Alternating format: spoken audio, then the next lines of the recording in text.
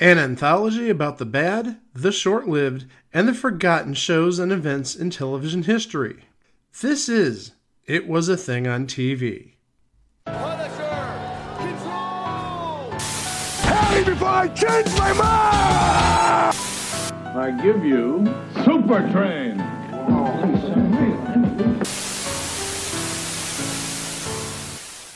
Episode 399, submission number 316, Salvage 1.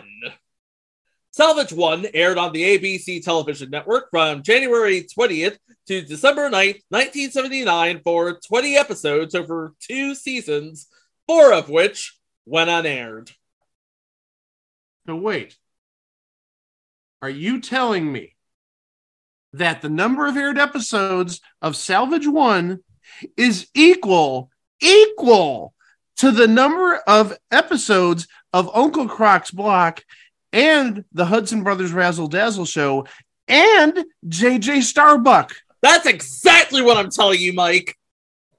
Well, you said 20, though, so it's 4 more than all those. Yeah, but you only saw 16 unless you were living abroad and then you saw 20.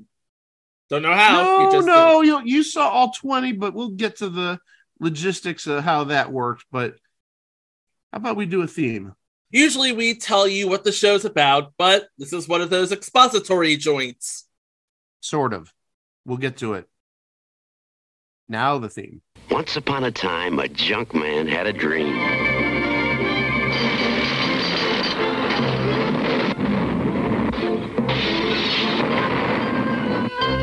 Build a spaceship, go to the moon, salvage all the junk that's up there, bring it back, sell it. So he put together a team. An ex-astronaut, a fuel expert. They built a rocket ship, and they went to the moon. Who knows what they'll do next?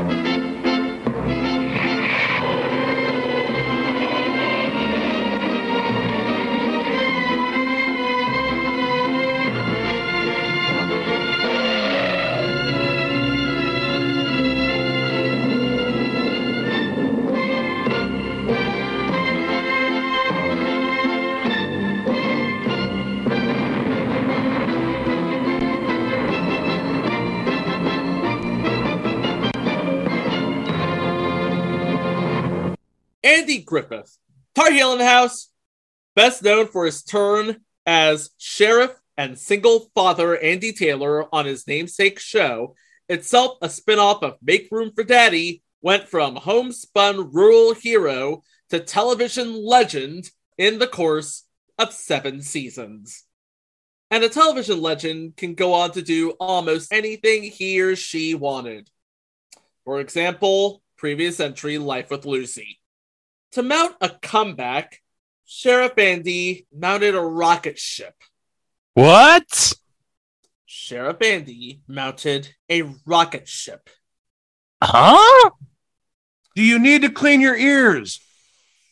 Andy Griffith mounted a rocket ship. That doesn't make sense. No, why would Andy Griffith be on a science fiction show? Remember the era. Think of all of these shows that we talked about in the past that are science fiction based or space based in the era of like 1977 to 1980. We're talking Battlestar Galactica, Galactica 80. We talked about Jason of Star Command.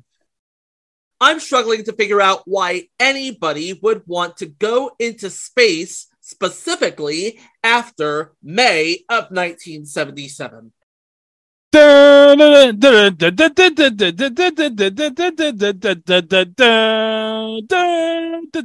right. You get it. Hey. Any more and we'll get sued. That's true. We would. Sorry, John Williams.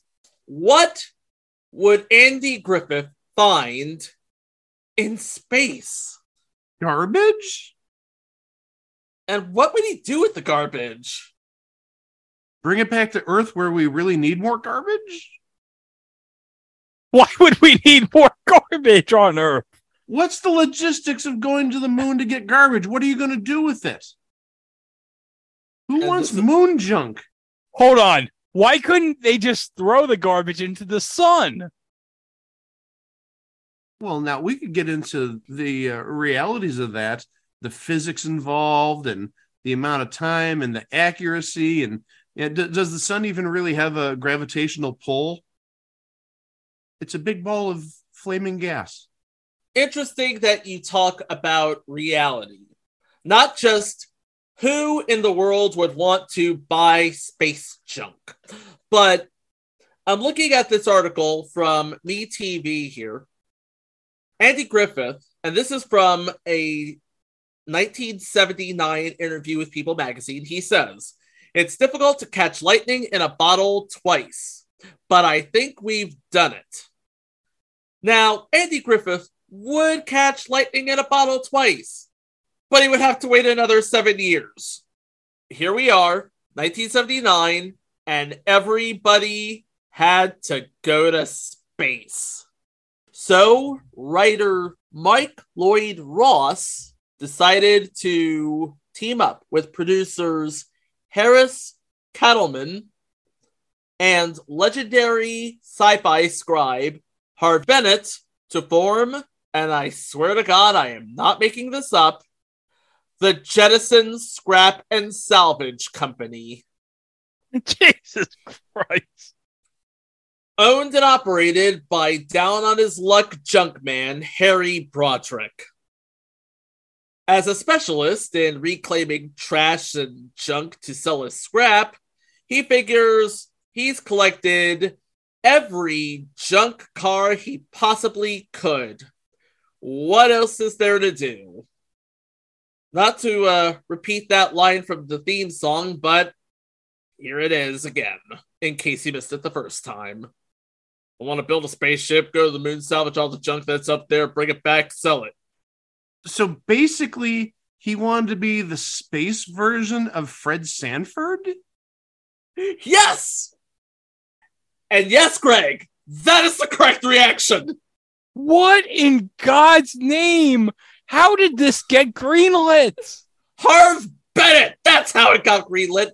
And also, it's 1979 and everybody wanted a Star Wars. And also, Andy Griffith. I get you got Andy Griffith and Harv Bennett, but it's like, you pitched this to me. I'm like, what? Forget how did this get greenlit? How did this get renewed? I'm sure we'll have an answer for that in due course, but yikes. This show is just full of yikes. You cannot go to space all by yourself. You need a team with you. So, Harry recruits former astronaut Addison Skip Carmichael and NASA fuel expert and payload specialist Melanie Mel Slozer. Together, Skip and Mel assist Harry in building a spaceship, going to the moon, salvaging all the junk that's up there, bringing it back, and selling it. I feel like Gene Rayburn should be here right now. Right. Forget for a moment that you need a lot of scrap in order to build a rocket ship. How, in the name of sanity, are you going to power the damn thing? Well, just so happens I have an answer, and it seems to me that this is the MacGuffin that is the answer to 9 out of every 10 problems that the team of the Vulture, that's the name of the ship, by the way, the Vulture. The show's name is Salvage 1, but the ship's name is Vulture. Process that. Maybe a project name. Maybe a nickname. Because, what are they doing? They're salvaging items. It might be the first salvage ship in space. I'm wondering, how do you get enough fuel to go into space, grab all your stuff, and come home before dinner? Well, 9 out of every 10 problems apparently on this show can be solved with one word: monohydrazine. Monohydrazine is used to power the spaceship, not to be confused with hydroxyzine, which is used to keep my neuroses in check. So let's talk about everybody who is involved with this project. We already talked about Andy Griffith. We already know he's looking to strike it big again. Now, did he have a variety show in the 70s? Like everybody else? Or no? I don't see that he did any sort of variety show in the 70s. Well, before we talk about Andy's team, I have to bring this up because I actually also did some research. Hydrazine is actually a real thing. Time for a Chico's science moment. Hydrazine is an inorganic compound with the chemical formula N2H4, a simple pnictogen hydride, and it's a colorless, flammable liquid with an ammonia-like odor.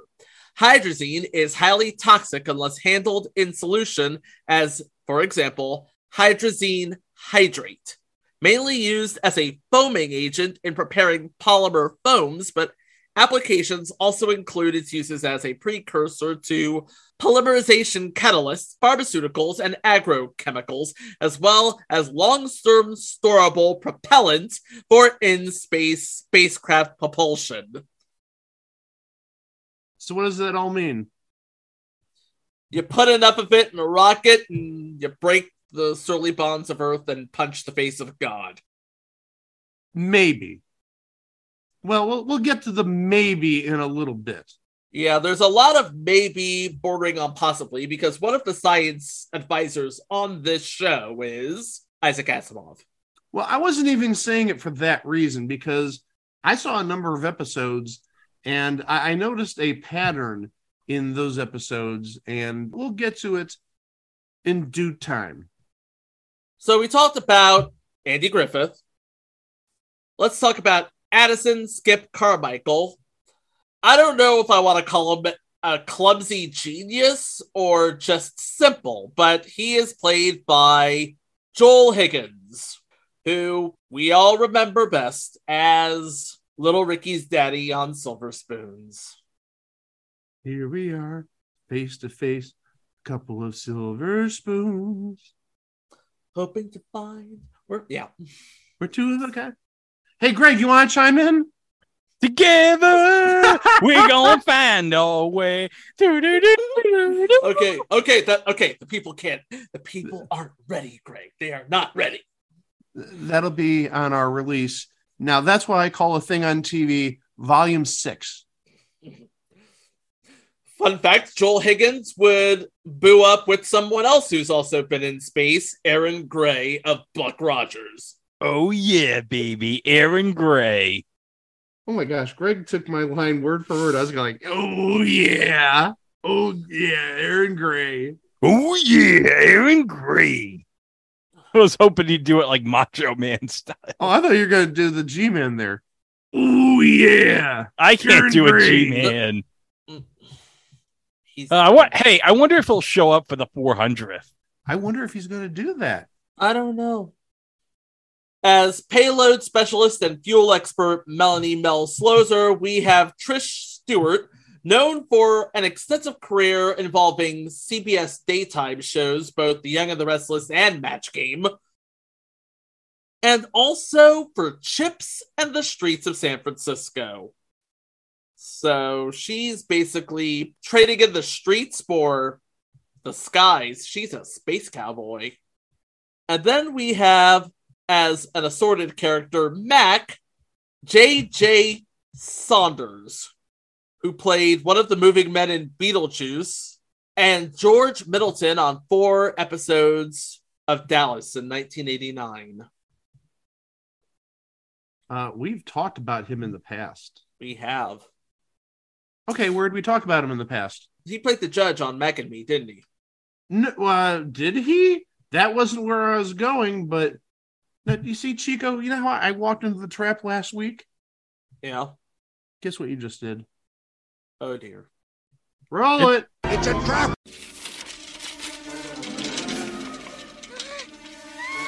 Eric! Like...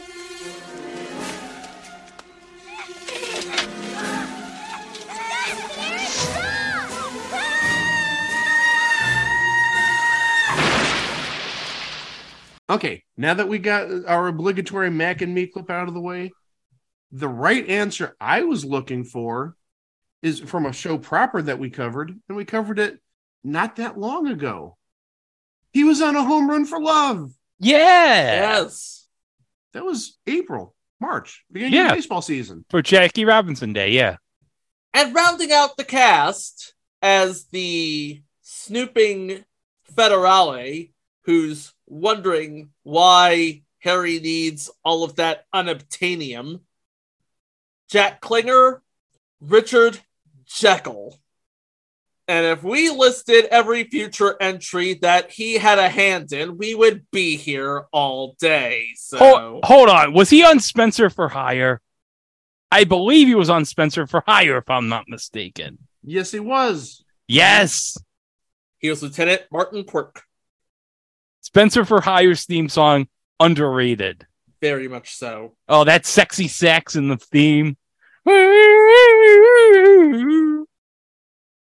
And we may have talked about him in the past because he was on an episode of Carter Country, but also he was on an episode of a show that we talked about a lot recently for obvious reasons, Black Sheep Squadron. So now we go into space. We've gotten all the junk off the moon. What do we do with it? Funny thing is, I've saw a number of the episodes, and none of the episodes had anything to do with getting junk off the moon, but also B, they never went to the moon, at least on the episodes I saw. And we'll see if they go to the moon when we go through the episodes, but I saw nothing in terms of them going to the moon on any of the first number of episodes that I saw. So that's why I said this might be a little bit like false advertising from that theme song. Our job was to go to the moon to get space junk. They didn't even do that from what I saw outside of the opening credits. You're a phony! Hey, this guy's a great big phony! Remember, the first episode of Salvage 1 was not the first episode. Well, I get that, but I'm talking about the first couple episodes proper. But hey, since we're talking about that first episode per se, how about we just jump into it? The movie is called just Salvage. A salvage company sees a prospect in recovering abandoned items in space. They build a makeshift rocket and launch it amongst resistance from the government. So again, it's basically your exposition as if you didn't get enough exposition from the opening theme. Can we briefly touch on the ship itself? The main body is composed of a Texaco gasoline semi-trailer tank truck with a cement mixer as the capsule, augmented with 3 shorter rocket boosters placed 120 degrees around the main tank. That isn't even the main part of Salvage 1 that I want to focus on, because if you guys saw this, did you see how this thing runs? What it runs on? In terms of mechanically, not in terms of fuel. It has a stick shift from like a 70s station wagon. You actually see it says park, reverse, whatnot. How the heck does a rocket go in reverse? Do its boosters turn 180 degrees? That makes no sense. This isn't Thunderbird 3 we're talking about here, Mike. Oh, but the thing is, still, really, if I put this in drive, it's going to blast off? It's ridiculous. I get it's salvage, but it's like, you have a freaking stick shift from a 70s station wagon. The only thing that's missing is like the fake wood handle on the gear shift or on the stick. I don't mean it's a stick shift. It is like a manual transmission. You guys know how to drive, I hope. Now, Mike, you made a great comparison to Salvage 1 to something. Yes, and I really think this is absolutely true. Salvage 1 is the 1979 version of the Ocean Gate Titan that we lost like 6 weeks ago. And it is. The pieces and parts going as cheap as possible. The parallels are there. So would this be powered by an Atari 2600 joystick Like a crappy aftermarket controller? Well, crappy aftermarket controller in 1979 would probably be like a Pong paddle, because Atari 2600 would have been current in 1979, and also so would the Odyssey 2. So it's got to be one of those dial type of joysticks for Pong, or whatever the Odyssey 1 ran on. I was just about to bring up the Odyssey 2. That would have been like the time for the Odyssey 2. I mean, it came out in 1978. It was the first video game console worth owning. So... No, the Atari 2600 was the first console worth owning. Look, the Odyssey 2 had Casey Munchkin. Case closed. Greg likes his Casey Munchkin. So they're back on Earth. They got all the crap off of the moon.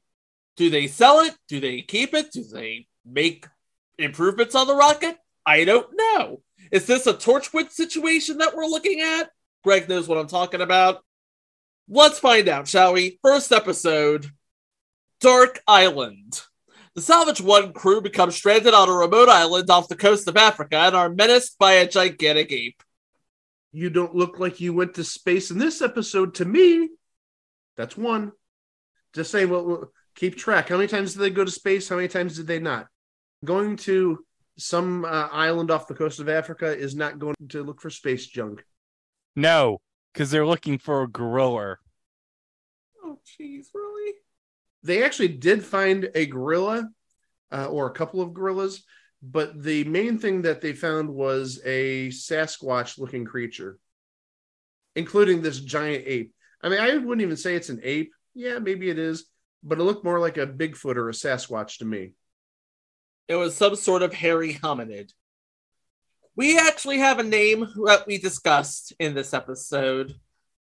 Henry Jones plays a man by the name of John Goodwin. The last time we talked about him was in I Married Dora.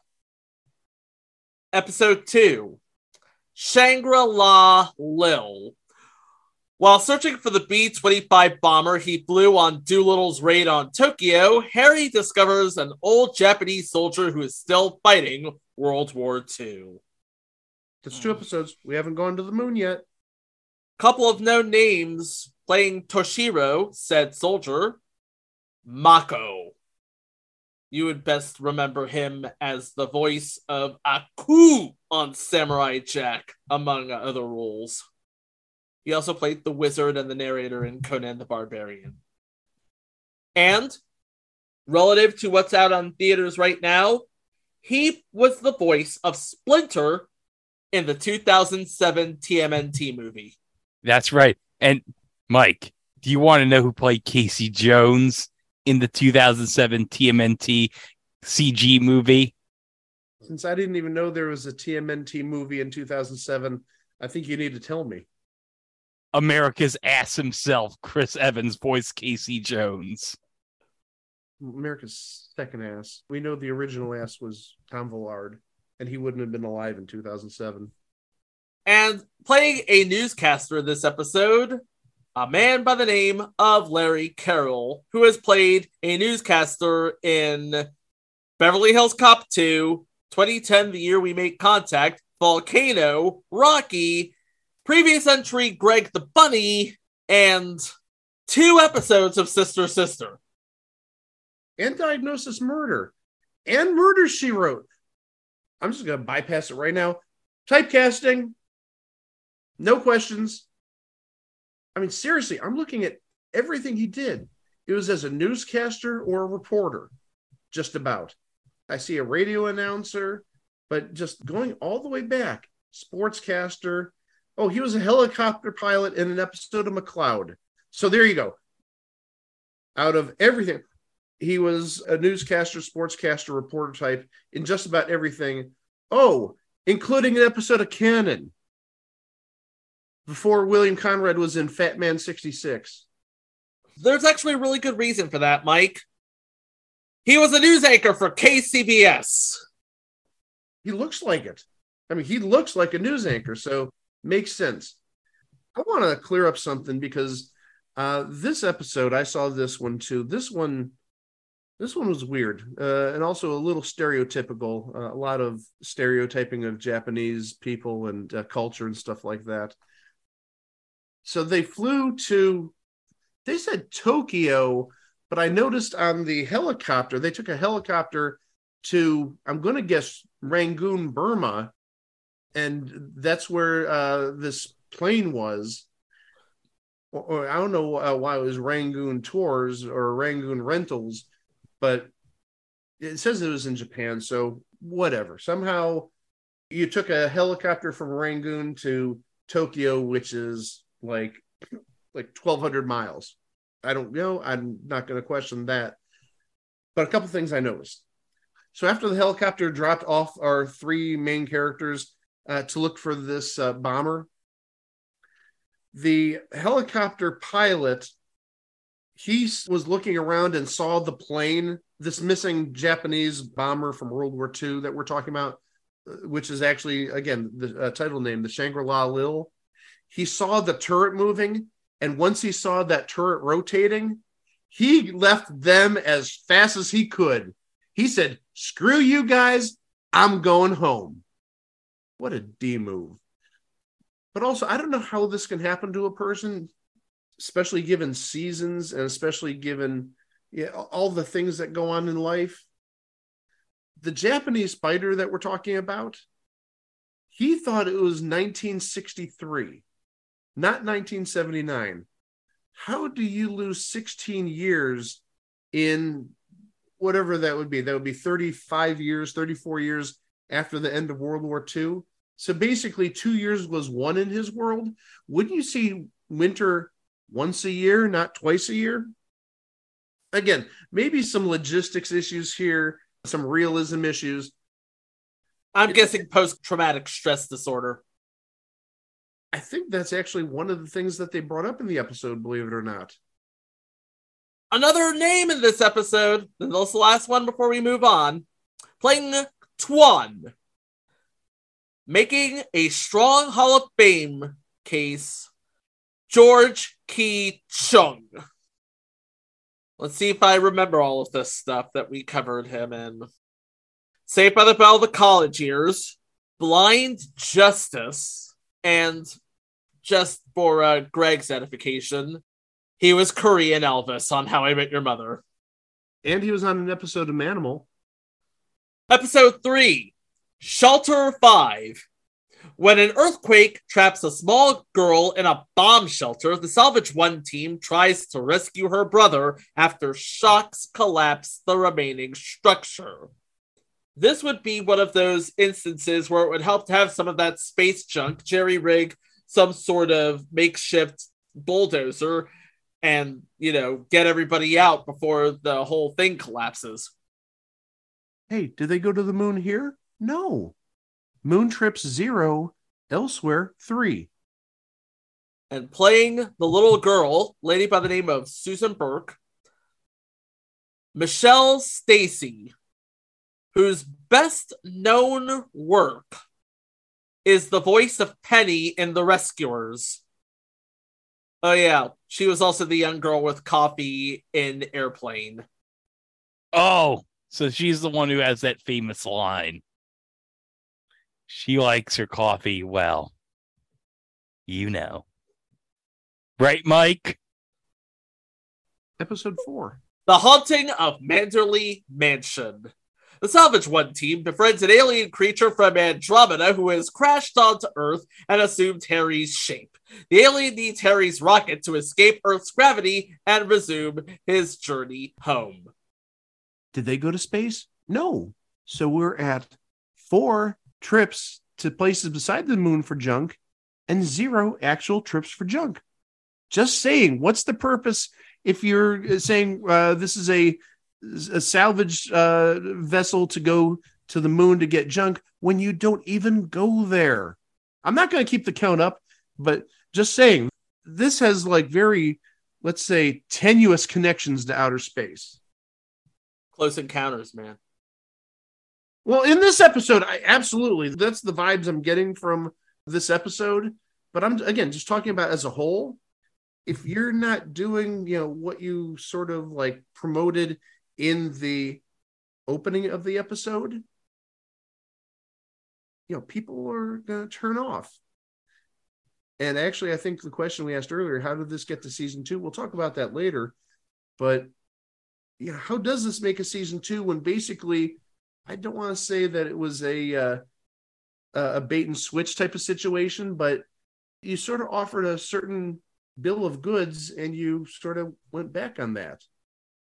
In one of 3 appearances for the entire series as Sam Bishop, we have Bert Freed, whose best known role was 1956's Invaders from Mars. He played the police chief. Episode 5, The Bugatti Treasure. The Salvage 1 team finds a 16th century map that supposedly points to the location of Cortez's treasure in the Mojave Desert. We have 5 episodes, 0 trips to space, 1 close encounter, and 0 Bugattis. Hey, if they knew how much a Bugatti would cost in 2023, they'd find that thing. Episode 6, Golden Orbit, Part 1. Harry plans a return to space to salvage a communications satellite, Telecom, that is loaded with gold. While Klinger impounds the Vulture, Skip, rehired by NASA, is trapped aboard a malfunctioning space station. Okay, he went to space this time at least. Didn't get any sort of moon junk, but at least he got outside of the Earth's atmosphere. Few names in this episode. Playing Dr. Singleton, we talked about him last week. Barry Nelson. I believe this is the 5th time we've talked about him. So he's primed for possible election to our little Hall of Fame. Playing Vanessa Ashley, somebody who would go to St. Elsewhere in a few years, Ellen Bree, and was on several weeks of the Match Game Hollywood Squares Hour. And playing Buck Fulton, Edward Winter, Project UFO, the MASH movie. Oh, the MASH series too for 7 episodes. And Mr. Crawford in 13 episodes of Herman's Head. And this is the second time we're mentioning this episode. He played Mr. Burke in Saved by the Bell, the college years. His wife was played by Gloria Loring, Robin Thicke's mama. That one is not here, so I checked over the corner. And somebody else we talked about last week, playing Eddie, Bubba himself, Michael T. Williamson. This is part 1 of a 2-part adventure.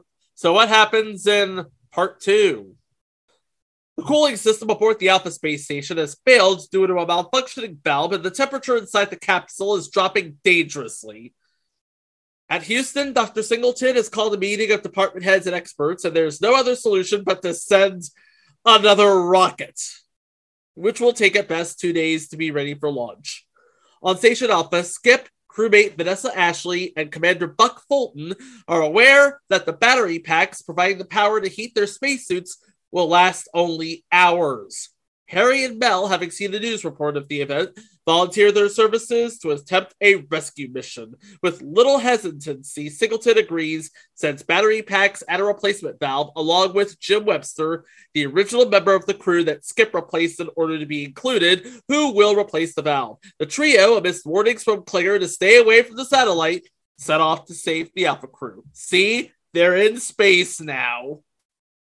But they're not getting space junk or moon junk. What do you want from me, huh? Not from you, from them. Again, you promised a certain bill of sale and you totally went against it. Can we file a class action lawsuit against the estate of Harv Bennett for false advertising? Let me make a quick call to Tim Misney. I'll listen, and then I'll make them pay. Episode 8, Operation Breakout. Klinger, while on assignment out of the country, is taken captive by an African dictator who is asking the U.S. for arms, but they refuse to comply despite knowing that the dictator will execute Klinger, because the United States does not negotiate with terrorists. So Harry offers to sell him a weapon himself so that he could be allowed into the country so that he could rescue Klinger. But Harry's plan doesn't go as he planned it. Playing said leader, Yafert Baratu, Moses Gunn, who was in Shaft in 1971, Rollerball in 1975, and 10 episodes of A Man Called Hawk. Oh, the Spencer for Hire spinoff with Avery Brooks. Spencer! And 34 episodes of Father Murphy. So he got to work with Merlin Olsen. Or man, Merlin Olsen. Episode 9, Myrmidon. Harry befriends a mobile robot who, unknown to the Salvage 1 team, has run away from a secret army base and is programmed to kill anyone who poses a threat. So this is basically the plot of the Zeta Project 30 years early. In this episode, somebody we talked about before, Julianne Haddock from season 1 of The Facts of Life. And another person we mentioned last week, making the real low-key Hall of Fame case, as General Macklin, Ed Nelson. I think this is at least the 4th, if not the 5th thing we've talked about him on. Episode 10, Up, Up, and Away. Harry survives a plane crash in a remote canyon, but must face crooks determined to retrieve counterfeit currency from the wreck. Episode 11, Energy Solution, because it's the late 70s, you see. Melanie's plan to develop a method to create crude oil literally backfires, resulting in a raging underground inferno. One thing I should add regarding this, didn't see this episode, but I'm going to call back to one of the earlier episodes. I think it was the second episode where they went to the Japanese island. The person who was still stuck in World War II actually questioned, how does a woman get a degree in physics or science? Seems a little sexist to me. In this episode, we have playing Dawson, Peter Donut, best known for 6 episodes as William Mulder on The X-Files. So Fox's dad? Mm-hmm. He was also on 9 episodes of Time Tracks as Mordecai Zombie, one of the crims that Darian has to zap back into the future. Playing Crandall, Stanley Brock. Uncle Harvey. Oh, Uncle Harvey, yeah. We talked about him at least twice before. He was in What's Alan Watching? He was in something else, I remember that. What a Country. Oh, What a Country, yeah. With the best rendition of a theme song sung by Greg. Oh, yeah. I want to be an American. No. And Whiz Kids. Oh, yeah. Whiz Kids. And 10 Speed and Brown Shoe. And E/R. So that makes 5. Again, low-key Hall of Fame case coming up. And Fish. So that's 6. And Holmes and Yo-Yo. That's 7. He's in. Episode 12. Confederate Gold. Oh, boy.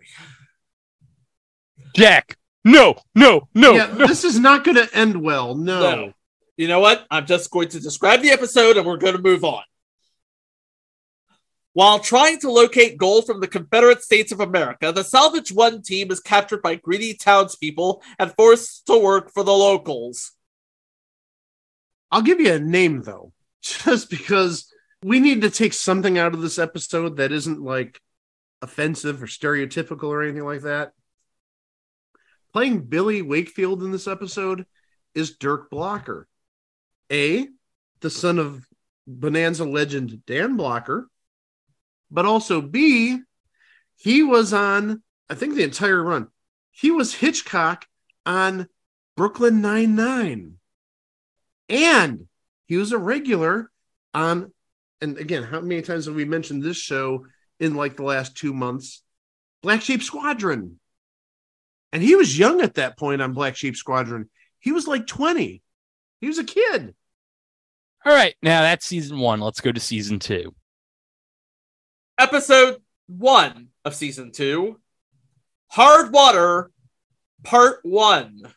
John Cameron, mayor of Santa Lea, an island about 18 miles off the coast of California, televises a plea for a dependable source of drinking water. He's offering $50,000 cash money to research and develop a system that will result in a solution to the island's water shortage. To this end, he holds a meeting inviting all engineers and technologists with potential solutions. Enter the crew, who offer a plan to bring an immense iceberg to provide the needed water, a concept that they have been dabbling with for some time.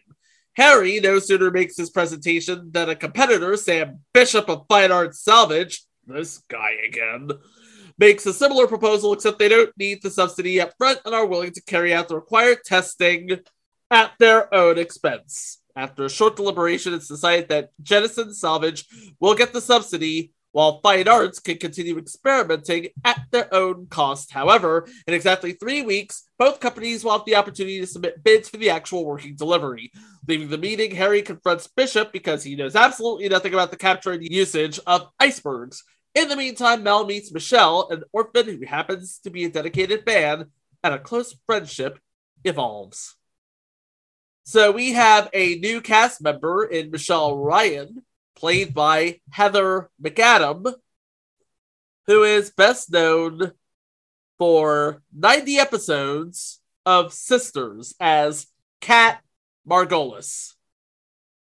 And somebody that we may talk about in the future, playing a man by the name of Cress, Philip Charles Mackenzie.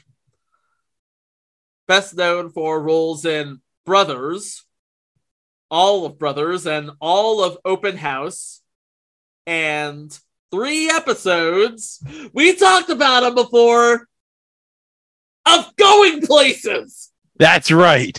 Going Places. Isn't that great, Mike? Yeah, you agree. That's great. I had the Yankees thumbs down guy here for those who obviously can't see it. So Greg's a liar. You're entitled to your wrong opinion, Mike. I'm not of that age that you and Chico were when Going Places was a thing, so maybe that's why it just doesn't resonate with me.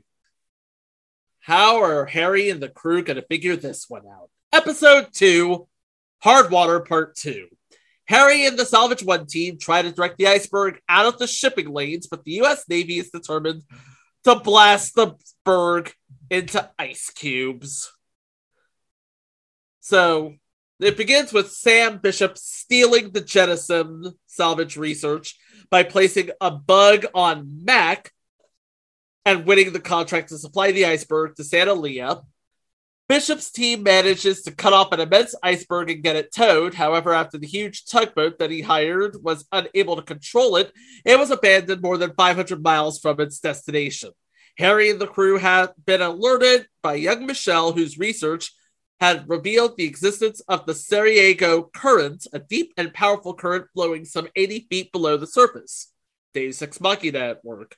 Due to its depth, few people know of its presence, including Bishop and the tugboat captain. The iceberg, with more than 100 feet of mass below the surface, was an easy catch for the current, and now it's legal salvage. The Jettison crew had already devised a plan to break the iceberg free using engines from the Vulture. Now they have to put their plan into action with the cooperation of the Navy, who remain in position, if needed, to destroy the iceberg before it enters the main shipping lanes, which should take 4 days, give or take. Episode 3, Roundup. Harry learns that some wild horses are about to be slaughtered because the local ranchers are upset that they're trampling on what could be grazing land for their cattle. Harry tries to save the horses before the ranchers go after the horses. A police department is willing to take them for their mounted unit, but only if they can break them. So Skip thinks he can do it, but they have to start with the leader, who is very wild. One thing we should note about this episode and everything after this did not originally air. The second season was literally that 2-part episode of Hardwater that we just talked about. One of the writers of this episode, Mike, noted Star Trek scribe Jerry Taylor. I'm not a Star Trek fan. I don't care. I'm just saying it comes with a pedigree. Episode 4, Harry's Doll. Melanie hires a scientist to save Michelle's injured horse from blindness with laser surgery. So they give the horse the 1979-1980 equivalent of LASIK. Basically, yes. No animals were harmed at all.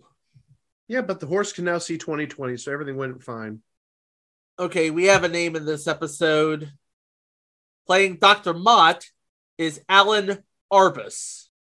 And he was in all 13 episodes of the Gangster Chronicles, 13 episodes of the 4 seasons, and a pivotal 2000 episode of Curb Your Enthusiasm. Sadly, no longer with us. He died in 2013. Episode 5, Dry Spell. Harry and the Salvage 1 team are hired to bring rain to a drought-stricken farming community. Didn't we go over this with the iceberg? I want to say we went over this with the iceberg. No, you said that they were trying to just shoot it up or whatever and turn it into a big pile of ice cubes. Oh, okay. So this is a different water crisis. Okay. And the last episode, Diamond Volcano. Harry treats the gang to a trip to Hawaii where they find he has other motives. He has arranged for a mining operation into the side of an extinct volcano to retrieve diamonds formed by extreme geologic forces long ago. At least 2 big names in this episode, playing Carl Miller, somebody we've talked about a number of times, mostly in tangents on this podcast, William Bogart. Oh, yes, the dad from War Games. And Mr. Brindle from Small Wonder. And also the correspondent on that one sketch from Chappelle's Show. Yes. And playing a reporter by the name of Mike Flannery, Ron Rifkin, best known for his work, if I'm not mistaken, on the original One Day at a Time. I would say he's better known for his work on Alias, but yeah, he did 19 episodes One Day at a Time, so that looks like it was from the 80-81 season. And all 110 episodes of Brothers and Sisters. The 2000s Brothers and Sisters. Yeah, the one that actually, lasted. The one with Rob Lowe. All right, so that's the show. And I gotta ask, what happened? It got greenlit. That's a valid answer, I think. Again, they were selling you on the concept that they'd go to the moon and outer space and get junk, and they never did that. At least outside of the pilot episode or the TV movie, they didn't go to space. So I guess it just got greenlit because, again, we said 1978, 1979 was a big time for science fiction shows. And the thing of it is, the original movie that this show is based on didn't do too bad on the ratings, I don't think. Did you see the competition it was up against? The original movie? No. So this originally aired on Saturday, January 20th of 1979. It aired between 9 and 11 p.m., and the CBS competition wasn't too bad. It was going up against a movie. I don't even know what the heck this is. WW and the Dixie Dance Kings. But on NBC, and this is why I sort of question the ratings, this went up against Super Bowl Saturday night. So obviously this was the Saturday before the Super Bowl. So this would be the Pittsburgh-Dallas Super Bowl in 79. I was going to say, how many times did Pittsburgh and Dallas play each other in the Super Bowl? At least twice. I'd say at least twice. So this would have been Super Bowl 13. 13. So this, and as we mentioned this in episode 87, the college comedies of 1979, This was the Super Bowl where Jackie Smith dropped that pass. Oh, bless his heart. He's got to be the sickest man in America. So Salvage 1 only aired as this movie on Saturday nights. Then the following week, 9 days later, it moved to Monday nights.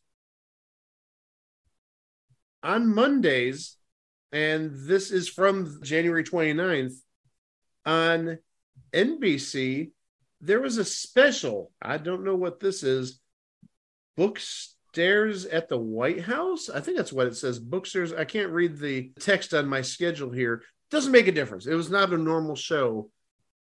The normal shows were over at CBS. And sorry, you're not beating like the 7th season of MASH and the 2nd season of WKRP. You know what else was on that time slot later on down the line? Little House on the Prairie. Ooh. Out of 114 shows between 1978 and 1979, it placed 48th, which was enough to be renewed on ABC. It was just south of shows like The White Shadow, Hawaii Five-0, The Incredible Hulk, and How the West Was Won, and it did better than The Jeffersons, Quincy Emmy, Family, and The Wonderful World of Disney. Well, also, we didn't even get to another schedule change because later in 1979, in the 78-79 season, it moved from Mondays to Sundays. And it's not looking good. Let's say that. On NBC, for the couple of weeks that I'm looking at here, at 8 o'clock on NBC, it tended to go up against a movie. And actually, looking at August 5th, it went up against Rescue from Gilligan's Island. I don't know what type of ratings that would have garnered. But on CBS, 8 to 9 p.m. on Sundays, the last season of All in the Family and what would have been the 3rd season of One Day at a Time. Because remember, CBS back in the day, Sunday night was all their big comedies. All in the Family, One Day at a Time, Alice, The Jeffersons. For the 2nd season, for those 2 episodes we talked about earlier, the Hard Water Part 1, Part 2, it aired from 7 to 8 p.m. on Sundays. Even in 1979, Sundays at 7 was a death slot. I'm sorry, because we know what aired on CBS at that point, and you probably could have taken a guess at what aired on NBC at that point. CBS, obviously, 60 Minutes, and NBC was Disney's Wonderful World. Plus, also, let's remember, if NFL ran over at any point, the 4 o'clock games, yeah, there goes your viewership on ABC because people are watching the last quarter of the 4 p.m. Eastern NFL games because this was November, so NFL would have been happening. Yeah, and this was actually a replacement for, if I'm not mistaken, something that was at least one of the, if not the first cancellation of the season. Because I'm looking at the 2 shows that ABC originally had on Sunday nights at 7. Neither of them lasted to November. Yeah, they did. Oh, I'm taking a look at both of their IMDb pages. One lasted to January of 1980. The other lasted to December of 79. The 2 shows we're talking about, the one that lasted until December of 79 was Out of the Blue. And the one that lasted until January of 1980 is A New Kind of Family. They just didn't last at 7 p.m. on Sundays because, again, what's happening on Sundays at 7 to 8 o'clock? Especially in early fall of 79. Again, Disney on NBC, 60 Minutes on CBS, and football running over. Salvage 1 was available for a time on the major streamers from Crackle to Apple TV, but per the extent of our research, it's since been taken off said streamers. I'm going to take it a step further, and this is going to be absolutely bizarre. This past Saturday, so 6 days ago, as of the time we're recording, this was on Crackle. That's how I saw the episodes that I saw. So this literally just probably got removed 1st of August. Now, a few episodes were re-edited into movies, notably the two-parters. They were re-edited into a single movie each and made available on DVD. The rest of the series is available to stream right now on YouTube unofficially. Including some of those unaired episodes. Because remember, for the second season, we only got the first two-parter. So taking a look, I do see in a quick glance here, looks like the last episode and the third to last episode.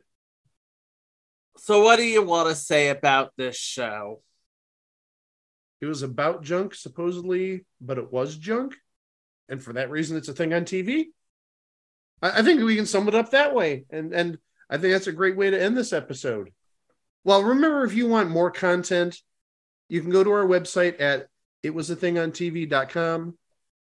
In case you didn't notice, we're one episode away from 400 proper episodes, but we've got live shows and we've got instant reactions and we've got all sorts of good stuff up there.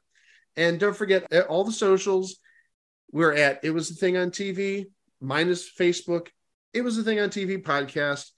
And I think we've sort of made the transition away from X because I don't think anybody has been touching our X account lately. Nobody's calling it X, Mike. Let's be honest. I'm just keeping it real. So I get that, it's still Twitter, but, Elon Musk, he tried, he failed. But the main point is that I don't think we're even keeping up the Twitter X page, whatever you want to call it this week. But the thing is, we do keep up at Threads, Mastodon, Instagram. We got plenty of stuff there, but I think we sort of abandoned Elon Musk's little plaything. You ruined it. And by the way, in case you ask, we're never signing up for Blue Sky because seriously, Jack Dorsey. So there you go. Next time, because we're back to 2 episodes a week now, it's episode 400, you guys. What are we going to do here?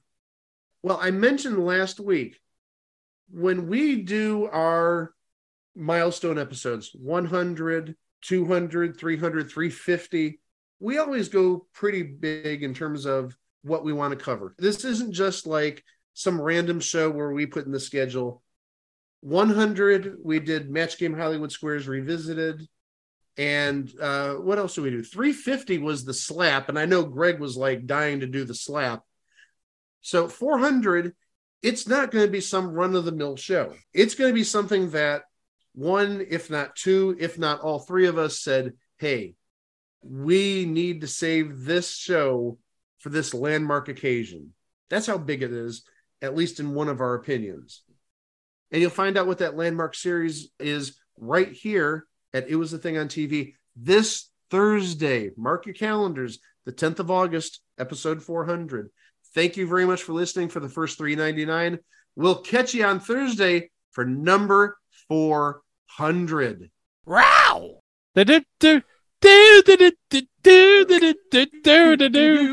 Boom.